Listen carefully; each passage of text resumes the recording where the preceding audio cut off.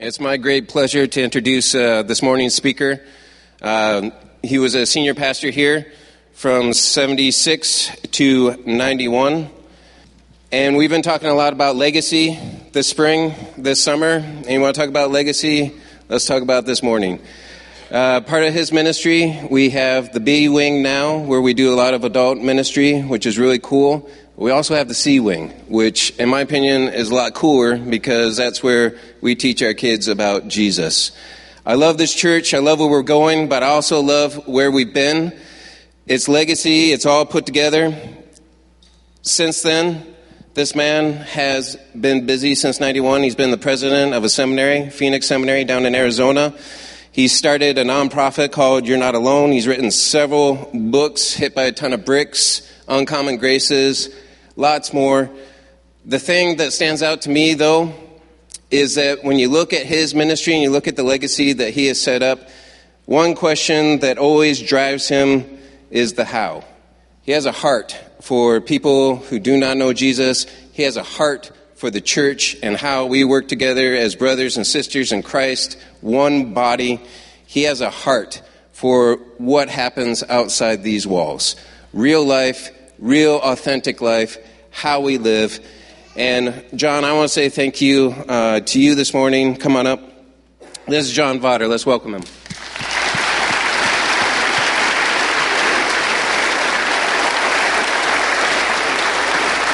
It's because of guys like you that have gotten into the faith in a messy way and been in people's lives that guys like me believe. So I can think of no better person to speak to us this day, Father's Day, on gentleness than you.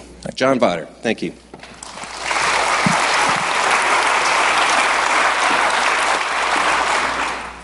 Dear Lord, forgive George for exaggerating. And forgive me for enjoying that exaggeration. It's a good thing my mother's not here and still alive. She would believe everything he said.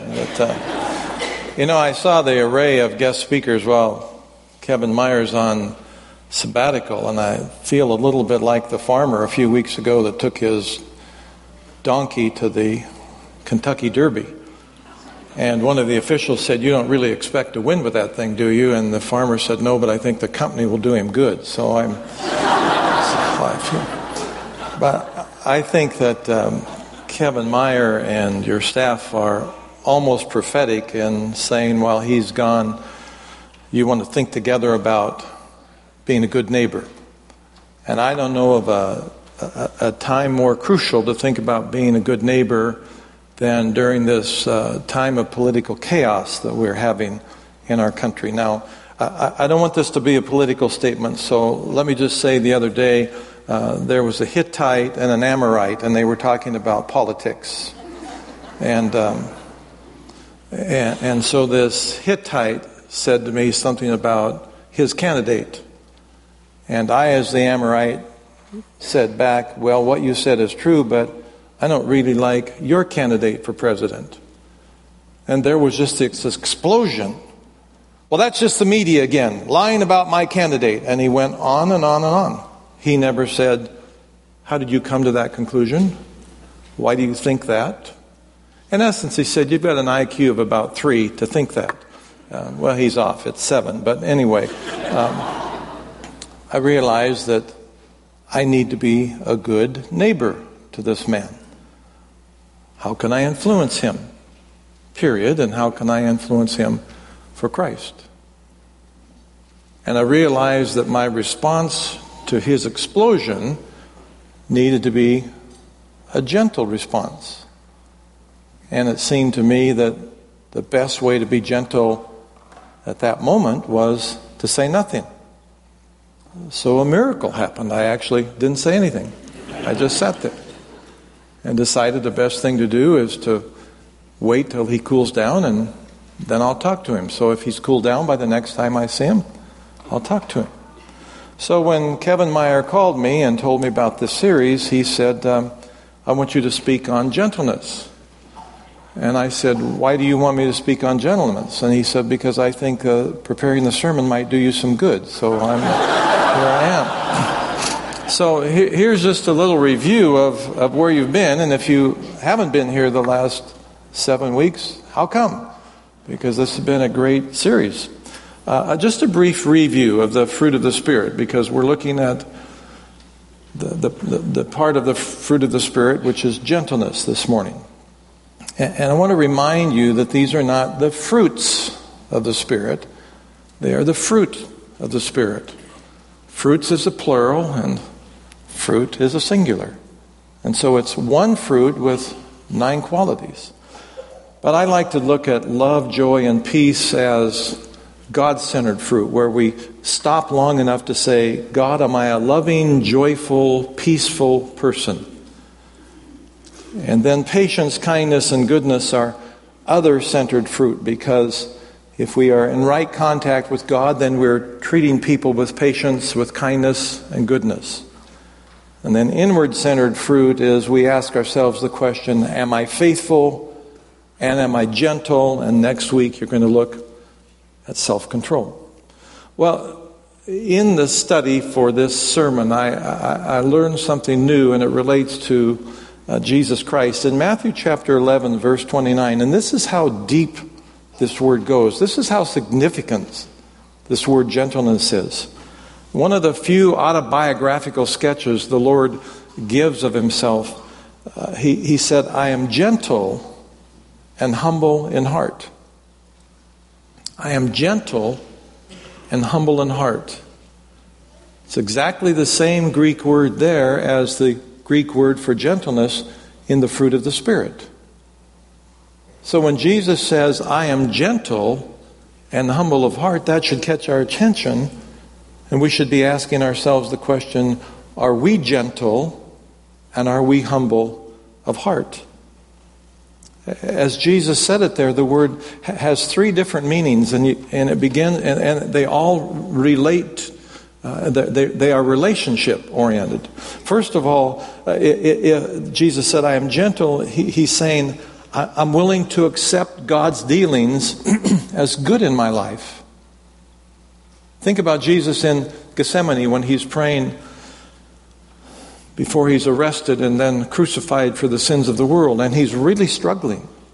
He's sweating drops of blood. In modern day English, he doesn't know his right hand from his left hand because he knows what he's going to face. Jesus was around Jerusalem enough to know that crucifixions were tough. These soldiers were all guys who had proven themselves on the battlefield. They were awful, mean men. So he knew what he was going to face, and he's struggling with God the Father about that. And then he says, "But not my will be done, but your will be done." So that's the first part of gentleness, is that we accept God's dealings in our lives as good. That then brings us to having a proper attitude towards ourselves. So even before we think about expressing gentleness to other people, we have to step back long enough to say, am I willing to accept God's dealings in my life as good? And does that give me a proper perspective on myself? A few weeks ago, Susan and I were at a meeting, a missionary meeting. A missionary couple were talking about their ministry in Europe, and before the meeting started, there was a food table, and we had gone over by it. And I don't drink coffee, but I was standing just a little bit away from the table, and Susan was standing right by where the coffee is, but turned to talk to someone who knew her. When we got to the table, or around the table, there was no one there. And so if the table's over here, I'm standing here talking to someone, and I hear somebody, it sounded like Hitler. He said, "Get out of my way. You're in front of the coffee." I thought he was kidding. And I turned around, and he's talking to my wife, who is standing right next to the coffee. And because the theme this morning is gentleness, I thought, how do I hit this guy gently? And it's all right to hit somebody if you do it gently. While I'm trying to figure out what to say to him that would tell him he's an idiot, Susan said something so kind and gentle, such as, "Well, let me move aside. I wouldn't want to keep you from your coffee. which is another way of saying you're a complete jerk. But here's a guy who obviously doesn't have the proper attitude about himself, because anybody between him and his coffee is an enemy, even in a Christian meeting. So we look at this word gentleness and we realize again, as Jesus said, I am gentle and humble of heart, he's talking about he's willing to accept whatever God gives to him in his life as good. He then has the proper attitude about himself, which allows him then to have the proper attitude towards other people. So we see three relationships in this word gentleness. Our relationship to God, our relationship with ourselves, is it the proper perspective on ourselves, and the proper relationship then with other people and proper expression to other people. The other day I was in Costco and I knew exactly what I was going to do. I didn't want anyone interfering with me. I was in the market for a new golf bag, and I was walking down an aisle right to check the prices on the golf bags. And I was going to walk out and go to another store to check the prices of golf bags there. If you've ever been to Costco, you know that sometimes they put people in the aisles to sell you things. And I could look down this aisle, and there was a sign that says cosmetics with a young woman about 20 years old. So she's obviously selling cosmetics. I don't need any cosmetics. So as I walk by, I look at her, because she's young enough to be my granddaughter, and I say, "Good morning." And she said, "Would you like to get rid of that dead, ugly skin on your face?"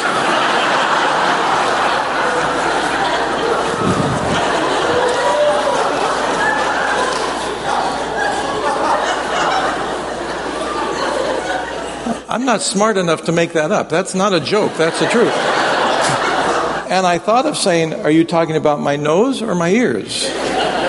And then I went down and looked at the golf bags, and on the way back I thought of saying, "Young lady, if you think it's bad now, you should have seen me in high school." But I thought, no, just let it go. But see, obviously she said it very, very nicely. Would you, so gently, would you like to get rid of that dead, ugly skin on your face? But in terms of when Jesus said, "I am gentle and humble of heart," she didn't say it that way because she didn't think through how it was going to have an effect on me. So it's very important for us to understand what Jesus is saying. He says, I am gentle and humble in heart. It's a God awareness, it's a self-awareness, and then an awareness of other people. Interestingly enough, the word gentle was used three different ways in the day of the Apostle Paul. It was used to describe a cool breeze on a hot day. You understand that. We've already been told, put extra ice in Dad's lemonade this afternoon. You understand that. I understand that living in Arizona. People say, well, what's it like to minister in Arizona? Well, the fact is that the winters are so nice, it's hard to interest people in heaven. And the summers are so hot, they're not scared of hell. So it's a real challenge. The word also was used in Paul's day to describe a soothing medicine on an upset stomach. The word was also used to describe a well-trained show horse who would always respond to the commandments of his owner and trainer. So think about that for a moment. The Apostle Paul says, fruit of the Spirit includes gentleness. And people 2,000 years ago, when they heard that word gentle then, would understand it. It was a cool breeze on a hot day. It was a soothing medicine for an upset stomach. Or it was this powerful horse who was under the command of its trainer. And in one sense then, that's what Jesus was doing in the Garden of Gethsemane when he said, but not my will be done, but your will be done.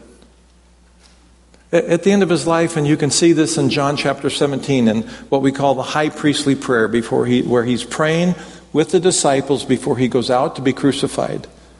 And he said, Father, I have completed everything that you have given me to do. Somewhere else he says, my food is to do the will of the Father. So then we have to ask ourselves the question, as it relates to gentleness, are we thinking about God in our lives? Are we thinking about, do we have the proper attitude towards ourselves? And if we do, then we will have the proper attitude towards other people. Now then, it's always important to listen to authority. It's always important to listen to the one who knows more than we do.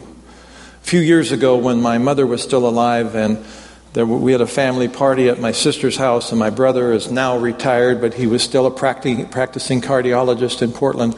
And I was coming up the steps from the basement, and I heard my brother say, just around the corner, I heard him say to Mom, now remember, he's a cardiologist, voted one of the top 5 cardiologists in Portland at the time. And I hear him say, because the room was, no one else was in the room, and I hear him say, Mom, are you taking those pills that I prescribed for your heart? And so I stopped so I could hear the answer without interrupting. Mom, are you taking those pills that I prescribed for your heart? No, I'm not. Why aren't you? Because the ladies at the hairdressing salon told me they're bad for me. Now, why would you listen to your son, one of the top cardiologists in Portland, if you can go to the hairdressing salon and get the prescription you need for your heart? That makes sense to me, doesn't it? Later on, I was talking to Mom, and she said, all doctors are stupid. And I said, what about Michael? And she said, the jury's out on him too. So why wouldn't you go to the hairdressing salon to find out how to fix your heart? So here's our mom, not willing to listen to the expert in her life. So here's the expert, Jesus. Here's what he says in John chapter 16. He's in the upper room with the disciples before he goes out to be crucified. It is to your advantage that I go away. And unless I go away, the Spirit will not come to you. But if I go, I will send him to you. One of the translations of the word Spirit there is the word Comforter. We've already sung about that truth this morning. So Jesus is saying to the disciples, and subsequently to all of us as his followers 2,000 years later, it is to our advantage that Jesus is not here physically, because we have the Holy Spirit to empower us to make us the kind of people that he wants us to be, and the kind of people deep down that we want to be. But we have to understand then that it's the Holy Spirit working through us. It's the Holy Spirit working in us and building something in our lives that we can't build ourselves. And that's why it's so important for us to look at these two verses. The fruit of the Spirit is love, joy, peace, patience, kindness, goodness, faithfulness, gentleness, and self-control. Some of us have some of those qualities just by our nature or by our genetic makeup. But the Bible says that we can't be all of those things and have those qualities in our lives and be growing except that we realize that they are spiritual fruit. And we need to be dependent on the Spirit to be building them in our lives. I want you to see just this tiny little video clip. Actually, it's slides that help underline this. So here we are. You've never been called a pipe before, but you can see a pipe there in the middle of the picture. And that's the spiritual lifeline in our lives. We are the pipe with the Holy Spirit flowing freely through our lives to be building the fruit of the Spirit in our lives. Now we go ahead. But all of a sudden we allow sin in our lives, and the pipe gets smaller because we're now constricting the flowing of the Holy Spirit in our lives. We add more sin in our lives. There's more unconfessed sin in our lives. We tolerate more sin in our lives. We refuse to admit our wrongdoings to other people. And we constrict the Holy Spirit even more and more. So is it any wonder that oftentimes there is no manifestation of the fruit of the Spirit in our lives, because we've just quenched him by the tolerance of sin in our lives? Until now, people can hardly tell the difference between a non-follower of Christ, a non-Christian, and us. It's a spiritual lifeline, and we have to decide whether or not we're going to allow the Holy Spirit to flow through us. Now, how do we nurture and cultivate the Holy Spirit in our lives? And when I use the words nurture and cultivate, I don't mean that we allow Him to grow. I just mean, as we would a plant, I just mean how do we allow Him to be expressing Himself in our lives? First of all, we have to recognize the source of the fruit of the Spirit. It is the fruit of the Spirit. It is not of our doing, except that we keep saying to Him, I need you to be working in my life. Susan and I, in a few weeks, celebrate 49 years of marriage. She gets the award for patience. And we're going to go out for dinner, as we've done for the last few years. And we have a little exercise we do, and that is that we write down before dinner what we think the other person could do to be a better partner in the next year. So I'll pull out of my pocket a little index card, and she'll pull out of her bag a legal pad.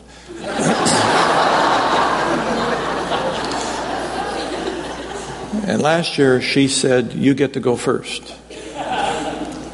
And so I wrote, number 1, let me interrupt you more. She had written on the legal pad, please don't interrupt me so much.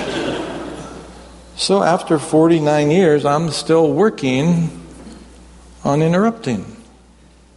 Which means then I have to see that as a weakness and say, Spirit of God, I need you to be working in my life. What's wrong with that? What's wrong with saying I haven't achieved perfection yet? I need the Spirit of God in my life. Secondly, self-evaluation. I don't know how you quantify what Jesus said and say this is more important than this, but I think one of the most profound statements that Jesus made when He was here on the earth is when He said, take the log out of your own eye before you take the speck of dust out of your brother's eye. Take the log out of your own eye before you take the speck of dust out of your brother's eye. I don't know this, but I think Jesus was saying that because He understands that it's easier for us to look at the inconsistencies in the life of someone else than to look at our own inconsistencies. Years ago, I read a book by John Haggai. He's now deceased. He was an evangelist living in Atlanta, ministering out of Atlanta. The title of the book was How to Win Over Worry. And in the book, Haggai said, if I can spend more time thinking about the inconsistencies in the lives of other people, I will have less time to think about the inconsistencies in my own life. Well, that's the log and the speck principle then, isn't it? So part of this willingness to nurture and cultivate the fruit of the Spirit in my life is self-evaluation. To ask myself the question, am I living out the fruit of the Spirit? Or am I finding, as what happened the other day in this conversation about the Hittites and the Amorites and the present election going on, this guy was so upset he didn't understand that I just grew quiet because of his explosion. The reality is he has very little self-awareness. Thirdly, blind spots. We all have them. A friend of mine says everyone sees our blind spots but us. And this leads me to the fourth point. This is why we need other people in our lives. We need the evaluation of other people in our lives. And to be willing to listen to them when they're trying to make some mid-course correction in our lives for them. For when they're trying to make a mid-course correction in our lives.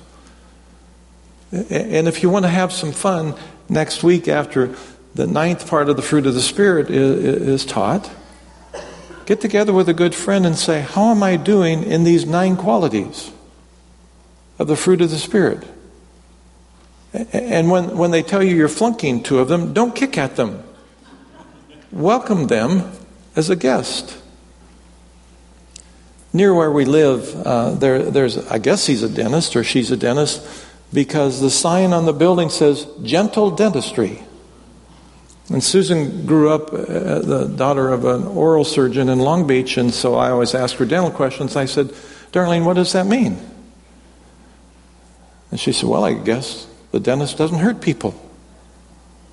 Well, I wonder how good he or she is then if they don't hurt the patient once in a while. We all expect the doctor to hurt us once in a while.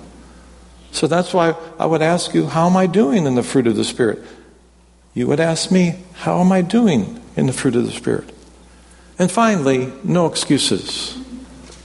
We can't make excuses. There was a study done some years ago on identical twins, and they had them in separate rooms. And these two I heard about were identical twin women. And they asked this woman, do you drink alcohol? And she said, are you kidding? Growing up with an alcoholic father, I wouldn't risk becoming an alcoholic. I don't take a drink. They go over to this other room where her identical twin sister is sitting, who's an alcoholic. And the question is asked, why are you an alcoholic? Are you kidding? I didn't have a prayer growing up with an alcoholic father. Isn't that interesting? One grew up with an alcoholic father and said, I don't want to become that. The other one grew up, said, I didn't stand a chance. I have a friend from high school. He's just celebrating 29 years of sobriety. And I'm so proud of him. Think of that. And he helps a lot of people. And a year or so ago, I introduced him to another friend. And I said, this is my friend, Ron Lappy. I'm so proud of him. He's got 28 years of sobriety. And he speaks for Alcoholics Anonymous. And he helps a lot of people. And he sponsors a lot of people. And so I introduced my friends. And we did whatever we were going to do. And later, Ron and I were alone. And he said, John, it's Alcoholics Anonymous. And I said, I know. And he said, John, it's Alcoholics Anonymous. And I said, I know. He said, it's anonymous. And I said, I know, Alcoholics Anonymous. He said, John, it's anonymous. And I said, I know you're telling me something. I just don't know what you're telling me. He said, John, it's Alcoholics Anonymous. We don't name people. And I said, well, I'm not in AA, so I can break the rule if I want to. I didn't say that, but I should have. So let me just say, I have a friend, but he's in a group that I can't name. Okay, it's an anonymous group. And so there's this group of people who are recovering alcoholics, but I can't name the group. And I can't name anybody that's in the group. But somebody told me that one night at a meeting, they broke into small groups. And this unnamed person said in their group there were people from the streets. There were people there with great wealth. There were people there who had wealth but drank it all away. And then they put their hand on their chest like this and said they're middle-class people like me. And they agreed that socially and economically there was a lot of divergence in the group that night. Now don't miss this. But they agreed the common denominator in the group that night was until they quit making excuses and blaming other people, they didn't go get the help they needed. So part of this principle of the fruit of the Spirit is we make no excuses. We don't blame our mothers. We don't blame the toilet training we had. We don't blame some boss who fired us. Rather, we come back to say, Jesus Christ in the upper room said it is to your advantage that I go away, for if I go away, I will send the Holy Spirit. And here's the Apostle Paul saying the fruit of the Spirit is. Now think with me, and this is my final point. The other day I went to a Verizon store because I dropped my iPhone and cracked the cover. But I have a lifetime guarantee on the cover, so if I drop it for the second time, I can go back to Verizon and they'll give me a new one. So I went in and said, I have this program and I dropped my phone and I need a new cover. And so he looked up and he said, yeah, you've got that lifetime protection plan. And he went in and looked in the shelf, and he came back and said, "I'm sorry, sir, we're all out of those. But we have to order some. What's your name? What's your phone number? I'll call you. You can come back in a few days and get a new cover." Would it disturb you if I said I didn't believe him? So I went back 5 days later. Same guy working in the store. And after he helped the woman in front of me, he said, "What can I do for you?" And I said, "Well, I have a lifetime guarantee on my phone cover," and I dropped it and I broke it. And he said, "Oh yeah, I remember you." He said, "Let me check." Now remember, this is a number of days after he said he would call me. "Let me check." And he goes over, picks the last one off the wall. He said, "You're a lucky man. We have the last one. You get the last one." So they had ordered more, and they had sold all of them, except for this one. Well, I didn't expect him to call me. That's why I went in. I just didn't believe that he was really going to keep my phone number. And I'm not criticizing Verizon this morning, but all of you understand that. All of you have gone back somewhere because you didn't believe the salesperson. But the Apostle Paul said, the fruit of the Spirit is. We believe that God the Holy Spirit breathed, inspired the Bible. So in one sense, as Paul is writing, the fruit of the Spirit is love, joy, peace, patience, kindness, goodness, faithfulness, gentleness, self-control. That's the Holy Spirit writing that. And even though we don't necessarily trust the salesperson at the telephone store, we trust the Holy Spirit to deliver on what he said. And he said if we will humble ourselves before him and admit to him that the fruit of the Spirit in some area or some areas is lacking in our life, he will continue to build the Christ-like qualities of love, joy, peace, patience, kindness, goodness, faithfulness, gentleness, and self-control. Let's pray together. Father, thank you for accepting us as we are, as sinful, but then not being pleased with where we are, and so sending the Holy Spirit to build the fruit of the Spirit in our lives. And I pray for my brothers and sisters here this morning, and I pray for myself, that you would keep working in our lives, pointing out where we live inconsistently with the fruit of the Spirit, and giving us the courage to say, Spirit of God, here's another area where I need you to be working in my life. And I pray this in a sense of dependence on you. And I pray this in the name of Christ. Amen.